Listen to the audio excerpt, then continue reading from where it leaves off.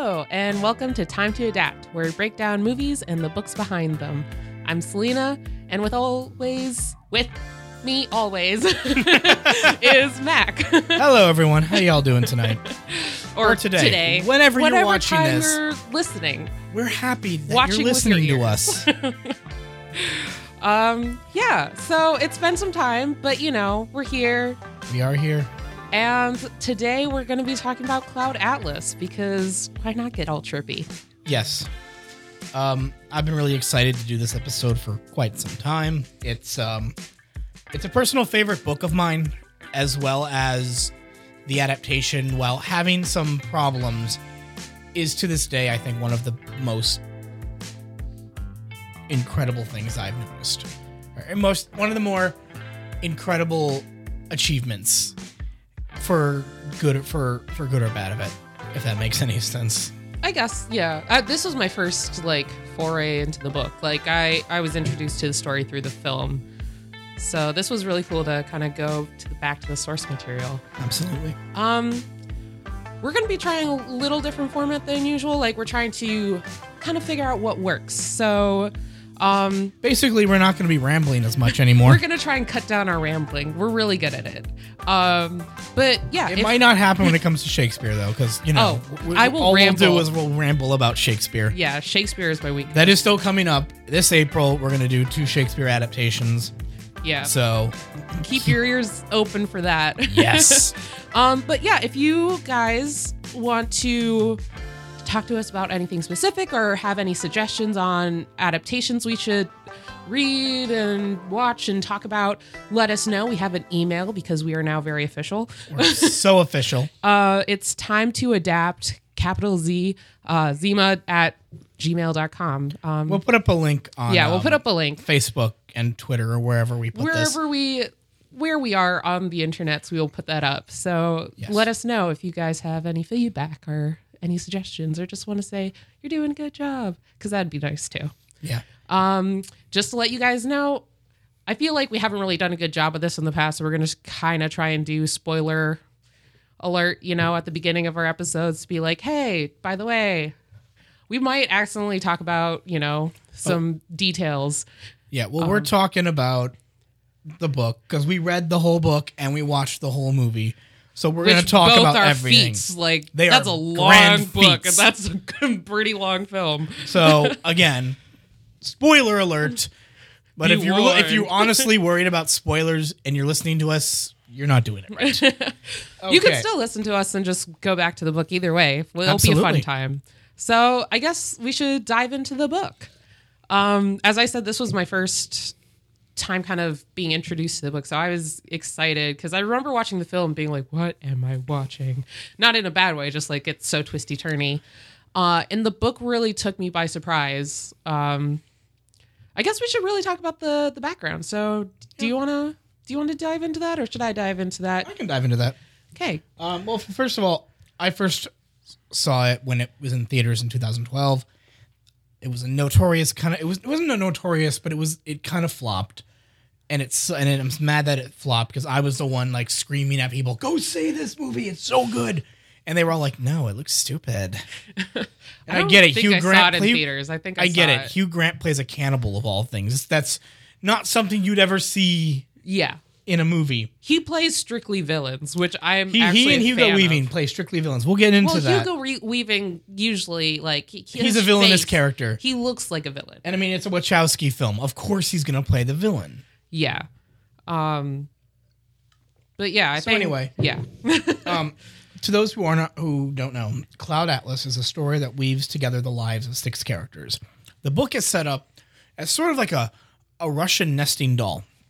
So there are 6 stories: the Pacific Journal of Adam Ewing, letters from... God, what is that? I can never say it correctly. It's basically a story about these 2 young... It's the story of this young man going to... Oh, the letters from Ziegelheim? Ziegelheim. And then Half-Lives, The First Louisa Ray Mystery, Ghastly Ordeal of Timothy Cavendish, The Orison of Song Mi, Slusha's Crossings, and Everything After. Yes. And then it goes in reverse. It goes back to kind of how it starts. Each story goes to the halfway point, and then except for another the story. Sloshin. Except for the Slush's Crossing. Slushins Crossing. It's that chapter. That like section is a bit of a mouthful. Yes. We'll get into that a bit more. Basically, the stories are basically nestled into each other. Yeah, so the book begins in 1850 in the South Pacific with Adam Ewing, an American notary who becomes friends with a Dr. Henry Goose. The book then jumps forward in time to 1931, Belgium, where we meet Robert Frobisher, a composer who has been disinherited by his family. He goes to live and work with an aging composer in his family. The story then again jumps forward in time to 1975 in California.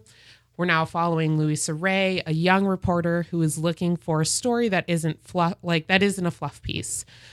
She meets an older man named Sixsmith, who's the same character that shows up in the Robert Frobisher story. Yes, the Robert Frobisher story is written as letters to Sixsmith, and then we get introduced to him again in Louisa Ray's story. Sixsmith points her in the direction of the story of her career involving corporate greed and murder. Her section ends with her being driven off a cliff, and then we are introduced to Timothy Cavendish in present-day England. He's a 65-year-old publisher who hasn't had any or much luck success, I guess. Success now. Until his client throws a critic to his death off of like a hotel like top lobby story at the middle of a big prestigious book award ceremony. Yeah, it's darkly humorous, but we'll get into that. It's a hilarious section. Yes. So his client is in jail and the books are flying off the shelves. With newfound success and money, Cavendish is forced to escape to the countryside to avoid basically being beaten up by his client's brothers who are like, where's the money? We're going to take it all. And his brother, where's the money? Cavendish's brother basically is like, yeah, I have a place for you to stay in the country. It ends up being a senior home, and he gets locked up in the senior living center against his will. And it's a special type of senior home where it's like dark as hell. It's dark as hell, and like the staff are kind of abusive. The staff are abusive. The entire reason that it's set up, it's so the younger generations can lock up their parents and they can like use their wait till they die for their money. Yeah, basically. And then again, the story switches and it jumps forward of several more years in the future to follow Songmi, a clone or fabricant, yes, in dystopian futuristic state of Korea. She works in a burger place, Papa Song's. Papa Song, yeah. But she begins to experience a form of she starts to have like a consciousness, and like a mind of her own, and is swept up in this like resistance movement after being taken to a university. And her story is very fascinating. It's one of my favorites. Oh, it's the one that's the most like dystopian. It's the most Wachowski, and we'll get into that. Yeah. The last introduction to our last character is Zachary. He is from a post-apocalyptic Hawaii. His story his story begins with the arrival of an outsider named Marinim, like the majority of his story. Yeah. And Marinim is from, I guess, more technological, like advanced group of people in this time, who has come to learn his people's way of life. After this, the book boomerangs back, so it goes kind of back in time. So after each story ends on a cliff. Each story up until Slush's Crossing ends on some sort of cliffhanger. Yeah, so Zachary's story completes, and then it's back to Songmi, back to Cavendish, back to Louisa Ray, back to Letters from Ziegelheim, and then back to... And then the book ends on Pacific Journal of Adam Ewing. So it is... At first, it's really weird because, like, I was kind of pissed because I'm like, holy shit, like, there's a cliffhanger and now you're making me learn about a new character. But yes, it is really it's one of those stories and books where not a lot happens for the first part, and it takes a lot to just power through. As soon as I don't know, as soon as it can be a little. The beginning, it's set up very much as like it's every section is written like it's from that time period. And like the futuristic stuff is obviously very fictional because it's like we don't really know how people will talk or people will act in the future. But everything that's in the past is written like it's in that time period. Yes. So the first story in 1850, it's very much like reading a book in the 1850s. Like, so sometimes the language is a little like, it's not what you're accustomed to when you first jump into the book. You're like, it's going to be something more like sci-fi, you know, but it's like, oh shoot, this is like a period piece.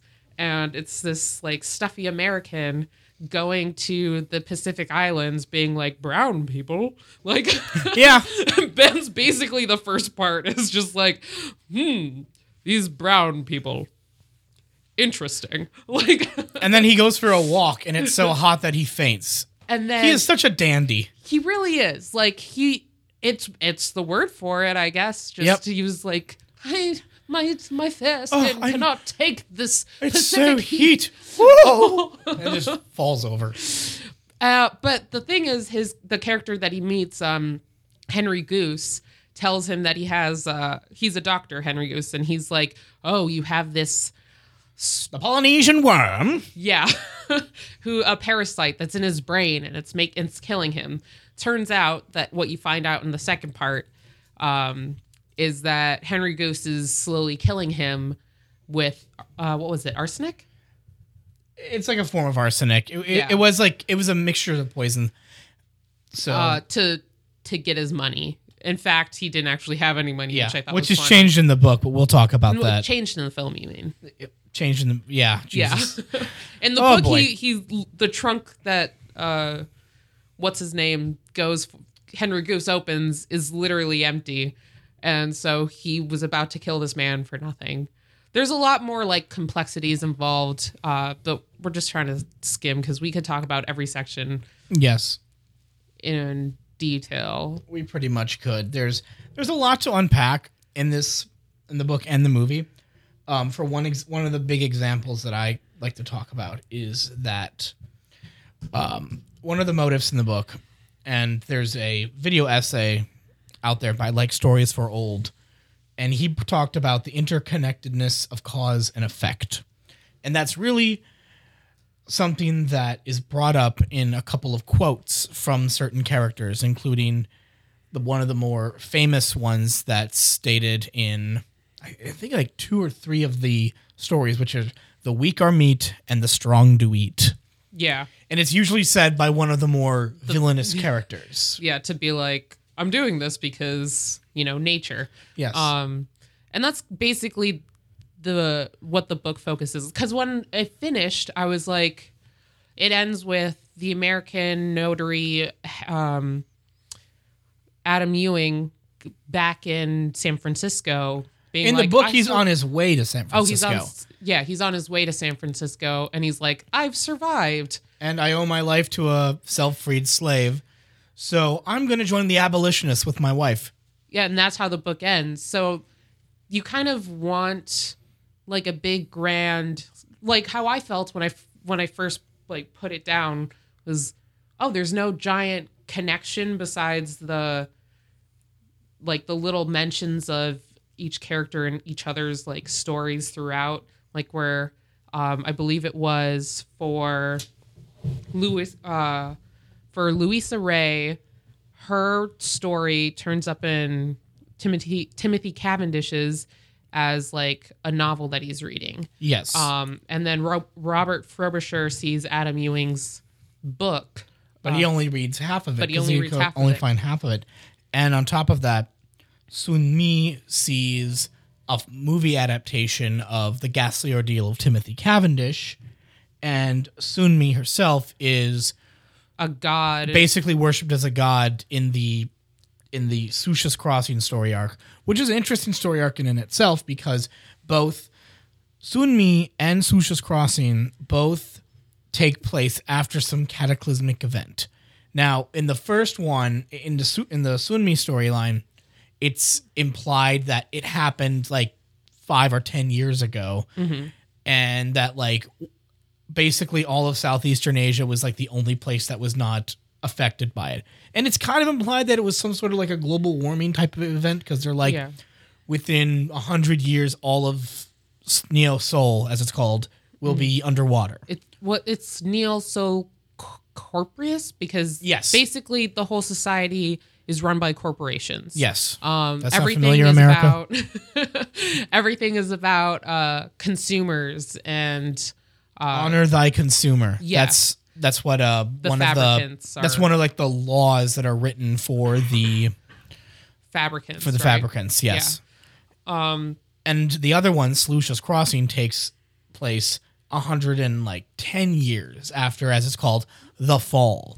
And in the book, it's Hawaii. They're in Hawaii. Yeah, they call it Big Isle. Big Isle. The natives call it Big Isle, but those who from the other world call it it's Hawaii to them. So yeah, maybe we should tell. So if you guys aren't aware, the Cloud Atlas is written by David Mitchell. Just if you wanted to know who the author was, and I forgot we should probably said that. Yeah. On a similar note, back in January, David Mitchell celebrated his 50th birthday. So happy belated birthday, David Mitchell. And thank you for listening. He probably doesn't listen. No, probably. Okay. I'm not hurt. So another thing that's one of the other motives is reincarnation and karma. Now, this is kind of one of the reasons I really liked the movie when I first saw it, was because it kind of is part of this set belief structure that I'm very much a believer in, which is reincarnation, and that we're not reincarnated as the same person, but we're reincarnated in the decisions we make. Mm-hmm. So I could go into it forever and ever, but I'm only going to say this, is that like the idea of deja vu isn't like where have I done this before? It is you made a decision very similar to this at some point in one of your past lives. And that's what that explains deja vu and reincarnation and all that jazz. But as well as karma in the book, Karma, because in the book, certain characters, such as Tom Hanks's characters within Cloud Atlas, he's like an everyman type of character. So at one point he plays except for Henry Goose. Well, I mean, let me get into it. Yeah, I'll let you. He's the everyman in that his story arc, his structure, his character structure can change any way, shape, or form. So in the Pacific Journal of Adam Ewing, he's the villain. For mostly the villain. And then as the story arcs continue, he becomes less and less of a villain in certain ways. So like in Letters from Zurich, Letters from Ziegelheim. Yeah. He plays like the hotel keeper who helps the main character, but he's also he's in it for his own reasons also. And it's a little different in the book, because in the book, the reincarnations, I guess you could say, are one soul. The characters in every story that we meet think of them as one person in different lifetimes. Yes. Whereas in the film, there are multiple souls being reincarnated. Yes. As Mac was saying, Tom Hanks' character, he starts off as like a villainous character, but then by the end of the storyline, he's the main character in Seleucia's Crossing. So that really changes. It kind of changes how they're looking and talking about reincarnation. One thing that a quote that I found, that I guess that David Mitchell did for BBC Radio. He basically said, literally all the main characters except one are reincarnations of the same soul in different bodies throughout the novel, identified by a birthmark. All the characters that we have, let's see, Adam Ewing, Robert Frobisher, Louisa Ray, Timothy Cavendish, Song Mi, and Zachary, they all have a birthmark that looks like a comet. Yes. And the birthmark varies on where it is on the body. Yes. that's just back to the quote. That's just a symbol, really, of the universal just nature of humanity. The title itself, Cloud Atlas, the cloud refers to the ever-changing manifestations of the Atlas, which is the fixed human nature, which is always thus and ever shall be. So the book's theme is basically the way that individuals prey on individuals, groups on groups, nations on nations, tribes on tribes. The weak are meat and the strong do eat. So I just take this theme and in some sense reincarnate that theme in another context. So that's his words on reincarnation in the book and how he approached. So now we can kind of talk a little more about the film.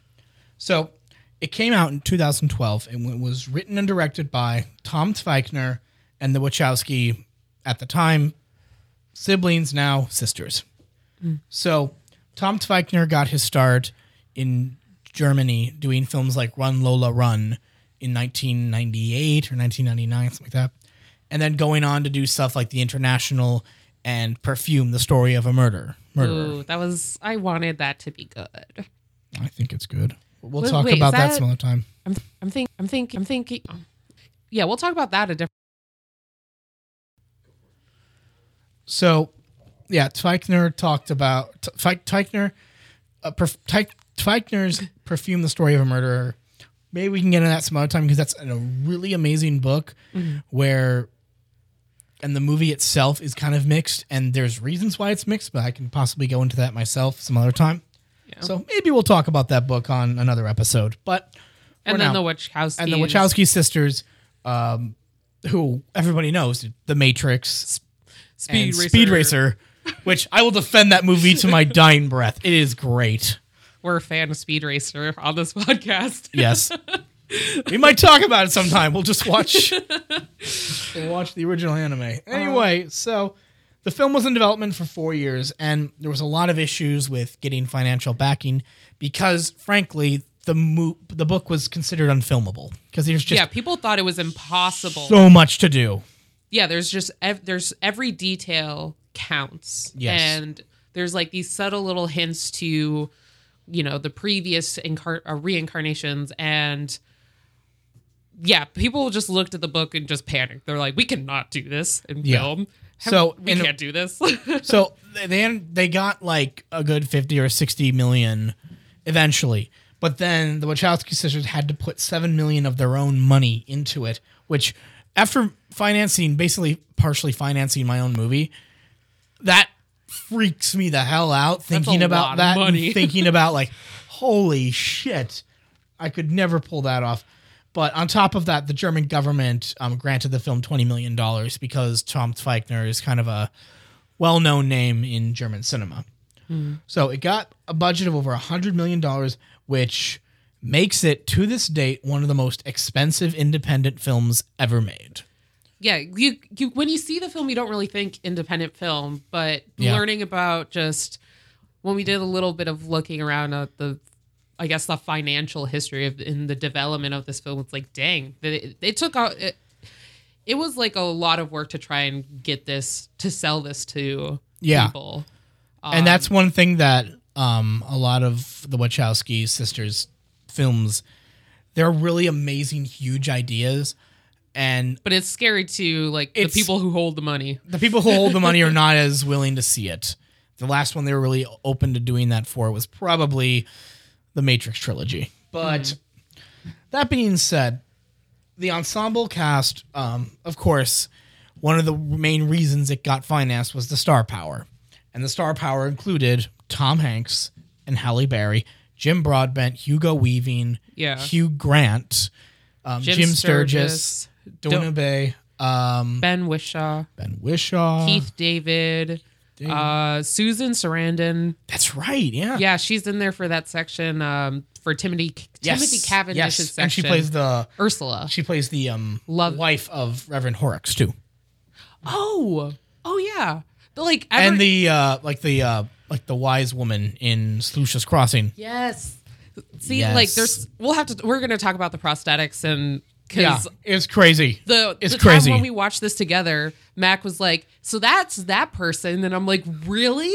I didn't even realize. Yeah. So on top of that, all the cast play multiple different characters throughout each story arc. And they can be anything from a total of almost 5 characters, like 5 separate characters sometimes. Yeah. And it gets to a point where there are certain characters that they only show up for maybe 2 seconds in certain story arcs. For example, Halle Berry is only in the Timothy Cavendish story arc for 2 seconds. Yeah. At the Lemon Party Awards. And then Lemon Party, god damn it. Oh, jeez. It's okay, Mac. I know. Walk it off. If you don't know what Lemon Party is, don't. You're lucky. You're a lucky person. Anyway.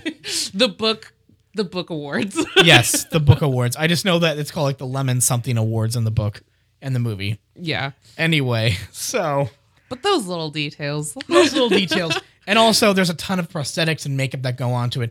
Some of it, a little. We're going to talk about that. We'll talk about that We'll just get through some more of the details of just the making. Yes. Well, apparently, talking about like the beginnings of how the Wachowskis began this journey to try and create and tackle this ginormous book adaptation.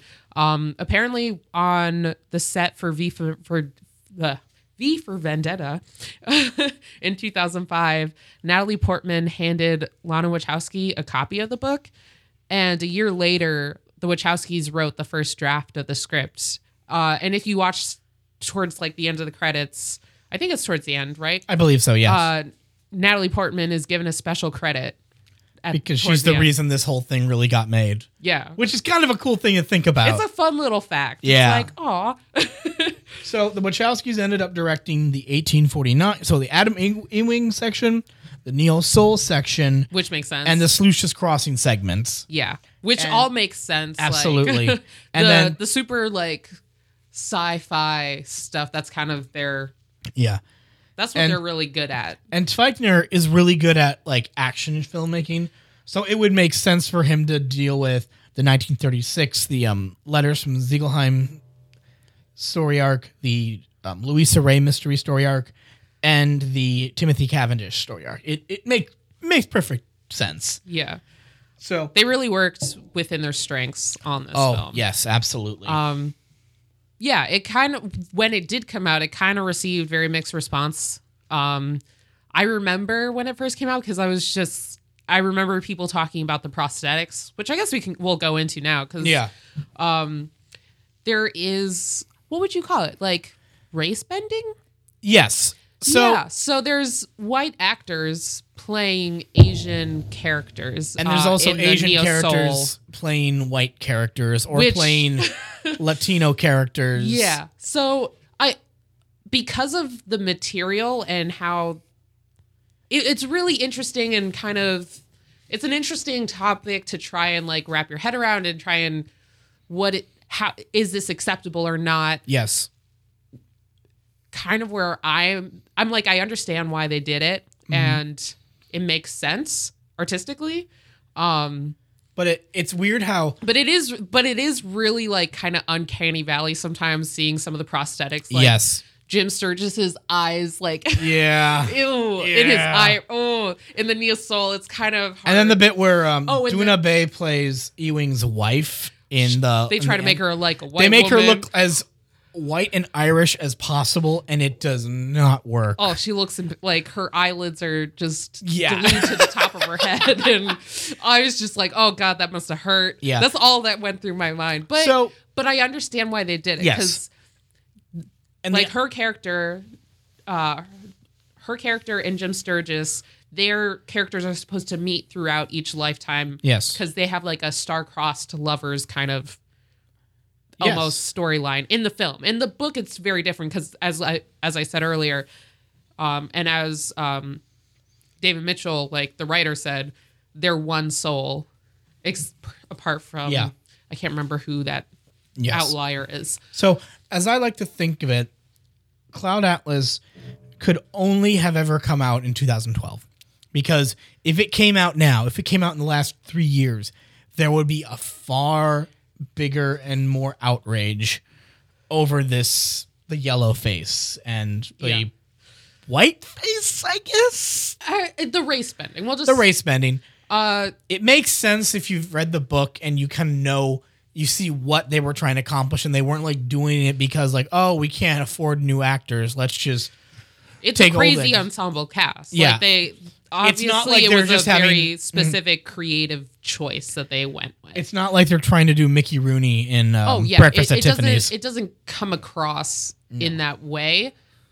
But yeah, if you just look at the characters by themselves, you're just like, damn. Yeah. Ooh, that looks painful. Yeah. So Lily Wachowski said something that was really, I thought, very interesting regarding the film's mixed response. She said, as soon as critics encounter a piece of art they don't fully understand the first time going through it, they think it's the fault of the movie or the work of art. They think it's a mess. This doesn't make any sense. And they reject it. Just out of an almost knee-jerk response to some ambiguity or some gulf between what they expect should be able to understand and what they understand themselves. So that's pretty much how I feel about the film, because I know people who hated it when it first came out, but once they watched it again and again, they were like, yo, this is really great. And this is always an issue, I think, with a lot of the Wachowskis' works. Like, look at Speed Racer. Speed Racer was something that when it came out, everyone I just laugh every time I hear Speed Racer. Everyone hated it. But then after like 5 years, and then now it's over 10 years old, people are like, yo, it has a cult following. It has a cult following, and some people consider it a masterpiece. And I don't think it's a masterpiece, but I think it's a damn good film. It's fun. It is a lot of fun. It's kind of weird. Really? It's actually weird? It's very weird because the kid fights a monkey. It's great. And the relationship between the older brother and the sibling is a little incestuous. But okay, so among the things, the film itself is 2 hours and 51 minutes long. It's a long ass film, but that's nowhere. It doesn't really feel. There are times where it kind of feels like it, but the pacing and actually the editing is something that I really, really love about this film. Like, it doesn't set up how it does in the book. It doesn't go from like the 1800s up to like the post-apocalyptic Hawaii, then back down in time, if that makes sense. It really jumps around where there's no clear path. It's really like a web of stories rather than like a ascending and descending staircase. And what's even crazier is there's a 4-hour cut out there somewhere. So this is what we know about that. So the film had a standing ovation when it premiered at the Toronto International Film Festival in 2012. And on top of that, there was immediately these rumors of a 4-hour cut, because there's apparently a lot of those small segments that where the actors are only in there for like 2 seconds. Apparently they had longer segments in these in the movie. But they realized no one is going to sit through a 4-hour film, especially one where it's independently financed and based off of a book that hasn't even at that point had not sold like 1 million copies yet. It wasn't like it was still a popular book. It was nominated for the Man Booker Prize. Yeah, it was critically acclaimed when it came out, but the movie definitely did boost its more visibility. People. More people did not know about the book than I think people kind of went out to buy the book after seeing the film, being like, "What the fuck? What did I just see?" Yeah, let me get the source material. Yes. So there is a 4-hour cut, and we know this because the CEO of Netflix saw it apparently, and he claims if people saw it, it would blow their minds. Netflix, so which makes me on that. I want to see that 4-hour cut. Wachowskis, Tom Zweigner, please put it out. Get like a special edition Blu-ray. I will throw all my money at that. I want it. I want it. I want it. And the thing about the film, which I enjoy, which I feel like the book gives this feeling too, is you could read it or watch it multiple times and pick up things that you didn't realize. It's such a detailed universe. Each like separately, the film is its own detailed universe. The book is its own detailed universe, that every time you revisit it, you will find something new. And that's how I felt when we watched the film, because each actor plays so many people and the prosthetics can be so good or so weird that you don't really realize it's them until you like look it up or have a Mac with you being like, so that's that person. I thought you were talking about a computer for a second. I'm like, oh. No, I mean physical, like human-formed Mac. Yes, Jabba the Hutt with legs just walking into the room. Hey, spouting movie facts. Oh, yes. Any movie facts or music facts you want to know. Yes. It's a curse. It really is a curse. So one of the other things that I don't think really most people talk about is the musical connections in the book and the movie. So in the book, Robert Frobisher is writing this thing, the Cloud Atlas Sextet. And it shows up in Half-Lives, the Louisa Ray mystery, when Louisa Ray goes to a record guy looking for it. And she finds it, and he's like, I've been listening to this all day, and I can't get it out of my head. It's so beautiful. And there's only like maybe 5 copies of this in the world. So that was Ben. That was Ben Whishaw, who basically plays Robert Frobisher in the Letters from Ziegelheim story arc. Yeah, which is really kind of brings in the whole reincarnation connectivity thing. So then that piece of music shows up where I think like the band at the Lemon Awards is playing a piece similar to it in the Timothy Cavendish story arc. And the song, it's like sung by the Fabricants on their way to basically death. Yeah. Death. And that's something that they also that isn't really talked that much about, but that's one of the things in the film where I wish they'd explored Song Mi's storyline a bit better. Like, I guess more in depth because there's so much wealth to that story. Yes. And they really cut it down. It works in the film. Yeah. It works and it makes sense why they had to cut it down. There are certain things where like her whole, because in the book she's taken from the Papa songs and taken to a university because I guess who is it that recognizes her, like her consciousness or her, I guess her humanity that's showing up in a clone. So she's taken to a university to be taught. Yes. So she goes to classes. She's kind of like a grad student's research project. That grad student turns out to be a resistance fighter. Yes. And then in the film, instead of that whole university bit that's kind of cut out, he's just like, so I'm a member of the resistance. Here, look, here's a computer and learn everything. And she basically learns everything. Yeah. So, and then she makes a manifesto, and she's killed. She's captured. The resistance dies, and she's executed. And instead of taking it as like a warning, she becomes a martyr too. We're not sure if it's just this one island. She's a martyr to them, or if it's like a worldwide thing. Yeah. It's never really explained. Nothing's really explained because the book, it's from her perspective, her story. Yes. In the book. We're talking about the book now. Sorry, we should probably be like, hey, so you're not confused. Because it is a very confusing web to try and untangle. People are going to be trying to untangle this episode. But yeah, so in the book, she's being interrogated by an archivist who is recording their session. I guess he's not really interrogating her. He's basically having her recount her life story. And it ends with her about to be executed. And that's kind of how it's left. The only way that we see into like what happened afterwards is through Zachary's story when Miranim is like, so your god, Song Mi, was actually a real life, not really person. Well, she was a fabricant. She was a clone fabricant who reached this level of consciousness. Yes. Wrote her manifesto and was murdered for it. Yes. And in the another thing that's in the book, but it's not in the movie, is that in the book, in the Sluicious Crossing story arc, Zachary ends up, he leaves the island, but he goes to like another island, basically. And in the movie, he ends up taking the ship he ends up going onto the ship with the like Offlanders.